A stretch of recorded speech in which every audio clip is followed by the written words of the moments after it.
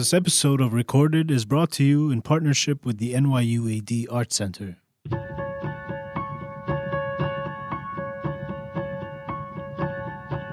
When there is no mainstream, where people are coming from so many different backgrounds with so many different levels of experience, so many different cultural orientations, so many different tastes, there's no mainstream to pander to, and so then you have to figure out what is your point of view. Bill Bragin arrived in Abu Dhabi in 2014. His mission as NYUAD Art Center's first executive director was to bring performance art to the city. Not just any performance art that challenged the audience, excelled in its field, and pushed the boundaries of the genre itself. This season's performances are no different. Over 2 episodes, we'll meet some of the artists and performers to give you a taste of what's on offer. I'm Razmik Bedirian, arts and culture writer at The National. This week, we're talking about the audience's role in these performances. The Emirati community has embraced this incredibly dynamic pace of change. And so within the local community, I think that's part of the fabric. But everybody who's here, who's an expat, has come from somewhere else, and they've taken that chance to leave their home and to come to the UAE for whatever the opportunity is that's in front of them. And so there is something that is in the sort of psychographic of the community that is about a certain amount of embracing the unknown. So that, for me, is something I really wanted to embrace for our programming. The NYUAD Art Center program consists of an eclectic mix of artists. Most people won't have heard of the names. That doesn't mean they are unknowns. Every artist that arrives here has built a reputation of making engaging art, acclaimed in their own fields and often famous in their home countries. One of the artists in the 2019-2020 program is Kid Koala, who gained recognition as a scratch DJ in the 2000s. Back then, he was working with bands like the Gorillaz, making scores for Hollywood movies, and supporting some of the biggest bands of the early century. I remember very succinctly being 6 or 7 years old, just watching Charlie Chaplin films with my family, and that was a time when my grandparents were still around. You know, my sister and I were around, and my parents were around, and it was one of those times where, as a family, we'd all watch this, these films, and everybody, including my grandmother, didn't speak any English or anything, so we wouldn't watch dialogue movies with her. We just watch these Charlie Chaplin movies. But I remember realizing that, hey, this is something that all 3 generations are enjoying equally, to the same level, perhaps for different reasons. Maybe the kids like more of the slapstick side, the parents like maybe the romantic story, the grandparents like the nostalgic side, whatever, but I remember everybody like laughing and crying together, and it was like this kind of really beautiful moment. Those are some of my fondest childhood memories. Kid Koala has come a long way from his early scratch records. Now living in Montreal with his wife and 2 kids, his latest artwork sees 14 people performing a live puppet show complete with music, lighting, and action sequences called the Storyville Mosquito.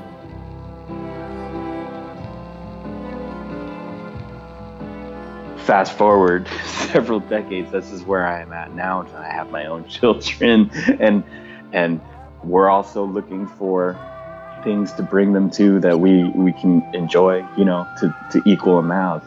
When it does happen, it seems like a rare moment, but a very special one for us when we'll go see a theater production then, or something, a dance show or a concert, and everybody takes away that joy from it, regardless of age or demographic. I think that was pretty key. So that's still very much like a goal for me, especially with shows like Euphonia and Storyville Mosquito. Kid Koala understands the importance of the audience. One of his earlier shows involved inviting the audience to sit at turntables and take part in the performance. He wanted to give spectators the freedom to scratch and play records as a part of the larger orchestra.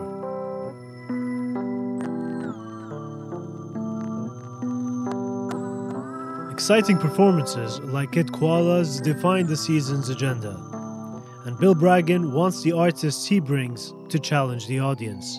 But how much is too much? I don't know how challenging is too challenging for the audience. It's very much a gut thing.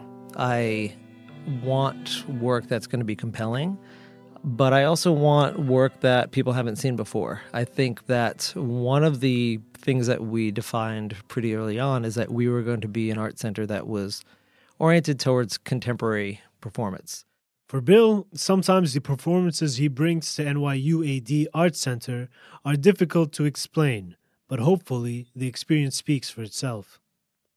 So a few seasons ago, we presented a piece by Tani Al-Khouri, who's a Lebanese artist. It was a piece called Garden Speak, and it was an immersive performance installation for only 10 audience members at one time that was about people who had been killed in the first Syrian uprising. So it was very charged politically. It was very emotionally charged because it's dealing with a really just horrific context. And the form itself, it's portrayed as theater, but there were no performers in it. So people stepped into a room. There was an installation that essentially had a plot of earth and 10 tombstones. And people, when they were entering, were given a card with somebody's name written on it in Arabic. They were then asked to find the grave of the person whose card they were given, and then to lay in the dirt to hear an oral history that was being told in the voice of somebody who was killed, as recreated by their friends and loved ones. The volume of the recording was so low that the only way to actually hear it was to be lying in the earth with your head to the ground, clearing the earth away, so that you're having this one-on-one experience with essentially a voice from the grave. It's a very, very difficult piece. That piece was one that, again, the question of how are people going to respond to it as a form? Again, it's not something that is easy to explain to people. It just took me a long time to explain it right there. It's a very difficult emotional and political topic, and I had no idea what was going to happen. We ended up getting an amazing response. Tanya is a brilliant artist. Another musician to make the season's cut was Kaki King. Rolling Stone magazine described her as being a genre unto herself. Despite her years of musical experience, she tells us how her creative process is still evolving. Her performance really pushes the boundaries of what a guitar can do, using that one instrument to make an eclectic mix of sounds. For the audience, her talent is a spectacle to behold.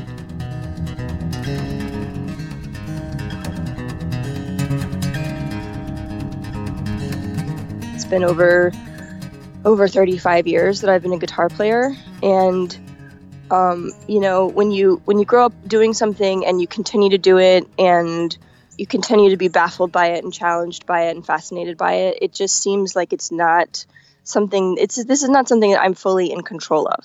I think the guitar wants to say something, and it decides how to say it through my playing. And I mean this metaphorically, and I don't mean this in a kind of super spooky way. Art can be used to connect the audience to experiences they wouldn't otherwise be exposed to.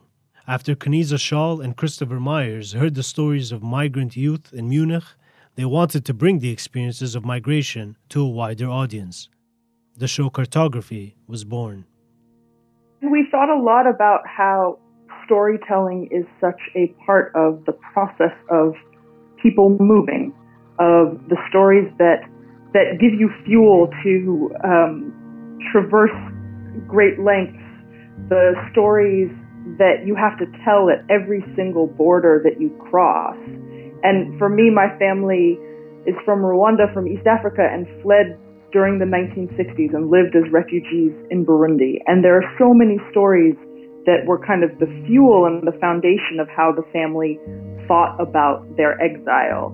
And I grew up visiting my family in Burundi, and it was not until after the 1994 genocide against the Tutsi that any families were able to repatriate. And so even within thinking with my own family about how story has functioned as our processing of exile and repatriation, there was a way that story was this commonality that we could all think about the histories that brought us into the room together. Art doesn't just challenge the audience. Art can challenge preconceptions within society. One of the shows from this year's NYU AD Art Center program came from a small town in Ethiopia. Bishu is one half of Circus Abyssinia, a circus company he runs with his brother Bibi. He spoke to us about the journey into circus life as an alternative to the expected path. Especially African families, is literally, you have to be a doctor, you have to be an accountant. That's what they expect. So it was really hard to come out of that tradition. But nowadays, it's literally, yes, my dad is happy, especially seeing all the guys, the guys, the acrobats coming out with us and going back and then changing their life. It's funny. My mom is always supportive. She kind of know we're not gonna change our mind. For me, especially, the circus was the only way I can express myself. As soon as I got into the stage, it's literally that's the time I had. That's where I feel safe. That's where I can tell my story and without saying any word. So I see circus more than literally making a living out. Watching Circus Abyssinia perform takes you on a journey as you witness their death-defying acrobatics. As the audience claps along, it's clear they're integral to the performance. To all these performances, the audience is key. But in an increasingly digital world, is art a dying genre? Wherever it is, there is still a demand for live performance.